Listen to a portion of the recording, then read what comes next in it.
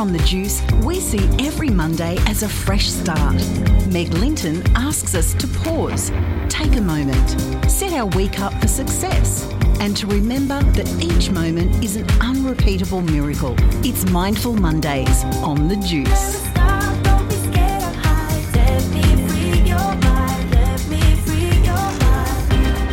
Well, there is a saying that says to hear, one must be silent. And today, Meg Linton is going to get me to stop talking, which is a feat in itself.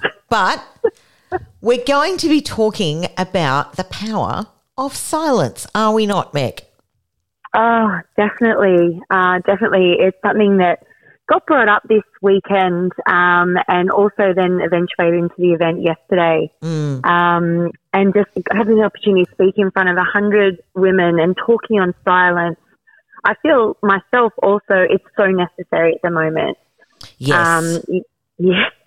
In a world, I believe, right now it's filled with so much overwhelm and busyness and fast pace. Yes. It's really difficult to pause, isn't it? I think we all struggle with that. Yeah, absolutely. And you know what? I've been hearing a lot about it, particularly since the beginning of February, because everyone sort of got back up to full speed with a real jolt in February. The kids went back to school and we went, okay, we're back to work. And,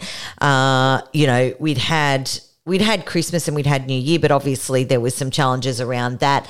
And now we've just gone, okay, we're back to it, bang. And everyone was going it's been 2 years since we've, had a normal schedule, and people are going, I don't know how I fitted all this in before. How did I do this? Like, I can't do it. I physically can't make it work. And so, we're overwhelmed and we're busy and we're running from here, there and everywhere. I am so punctual and I am perpetually 10 minutes late at the moment because I just can't fit it in. Yeah, if we look at that, that's clearly not the way we're supposed to be. Right? If you really observe that, I guess, and take a step back and look at that and go, that's interesting. We're not supposed to be running on overtime or overwhelm all the time. And nature is the biggest teacher of that. I wanted to quickly share a passage from Wayne Dyer. Yeah. I think this sums this up in a nutshell. He says, "You live in a noisy world. We're constantly bombarded with loud music, sirens, construction, planes, trucks, leaf blowers, lawn mowers and tree cutters. These unnatural sounds invade our senses and keep silence at bay.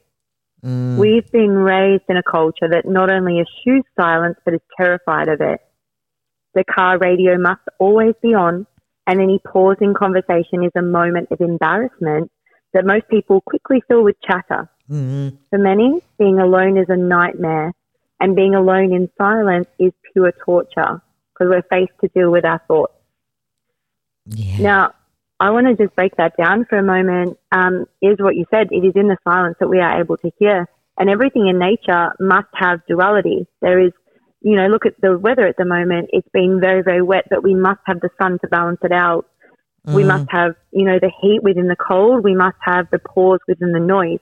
And if we don't do that, we start to tip out of balance. And online lately, I've been sharing a lot about Ayurveda and getting to understand that we are governed by our environment. If there's too much busyness, too much fast, too much movement going on, we are going to tip out of balance and we're going to be living in our fight-flight nervous system, in our stress response. Yes. That is going to cause issues in our digestive system because it shuts down, right? And we can't function. Yes. We get sick, we get tired, overwhelmed, and we can't pee or poop. Things get stuck. Yes. And we have a choice. This busyness, this overwhelm, this too much fast, we are choosing to continue to give that attention. So therefore we are getting back more of the same. That's just energy. Yes. Understand. So it's got to be up to us to choose to pause, to actually choose to set a boundary, to say no, to say it's okay. I don't want to, I'm okay not to go to lunch with the girls today because I need to get back to myself and pour my own cup first. It's just one of those things. It's this silence where we think we have to do everything. What's it called? FOMO. Yes. And we've got to also just understand that it is a balance for us to operate at full capacity. You're exactly right. It really is. And I think that we ignore our signals way too often, you know, and we are living in this very busy, noisy world. And it's really funny. I had a situation yesterday with my partner's little girl, and she'd had a really big day at daycare, and she was buggered, and she got a dinner that she didn't like, and she wanted sausages, and she absolutely lost it. and you know, and it was sort of like, I guess our go-to is to distract or try and talk them out of it or whatever. But when they're in that amygdala, there's, you know, and we're you know, she was overwhelmed, and you could see that. So the only thing to do was to actually make everything silent. Good. And just stroke her hair, because that sort of brought her back into herself. But we need some of that too. We need to do that for ourselves, to stop the noise and stop the stimulus and just be. Absolutely. You mentioned something really profound there, and I want to bring it back to that just quickly. Is you said that, you know, we're not listening to the signals. And that our bodies are our first signal. We are going to get bloated. We're going to feel tired and exhausted. We're going to have things go on with our digestive system. We're going to be walking around with tense and tight shoulders. That is telling us that we are shifting into our sympathetic nervous system. Yeah. And I can't, like, this is so important to recognize, because we do not want to live there. Yes. And this is what happens because we're not pausing. We are constantly just operating in our fight-flight nervous system, and our amygdala is what you say, it's in constant reactivity. Yeah. And it's constantly now looking for fear or looking for stress, because that's what it's consistently practicing. Yes. So it's up to us to make a conscious choice to take a deep breath in when we find we're being triggered or on the go. And actually ask ourselves, you know what?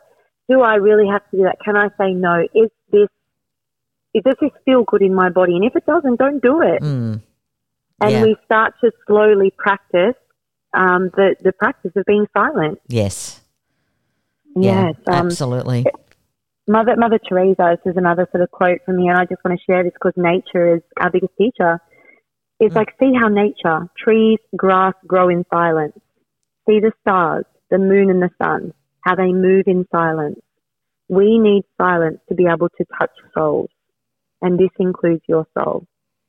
Yeah. And on a big scale, and this is what we were talking about yesterday at the Women's Day event, is that if we want to share love to another person, we must be able to receive. And there is no way that we can receive love if we are stressed or in fight or flight or in a closed body. Take that on board for a moment. We have to be relaxed. We have to be open to receive love in order to give. And this is what the world needs right now, is more love.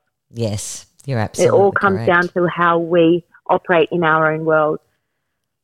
Yes. Yeah, absolutely beautiful, Meg. I love that. Thank you so much for sharing that today, my friend. And I know that in my very overly verbose life, I should say, can't even get the word out because I need to be quiet. Silence is certainly a welcome thing for me, but something that I should really practice a little bit more because, you're right. It's certainly something that is missing from our very busy lives, and you know, we don't have to have the radio on every time we're driving, and we, you know, don't have to have necessarily the music pumping in our ears every time we go for a walk. There is beauty in just hearing the sounds of nature.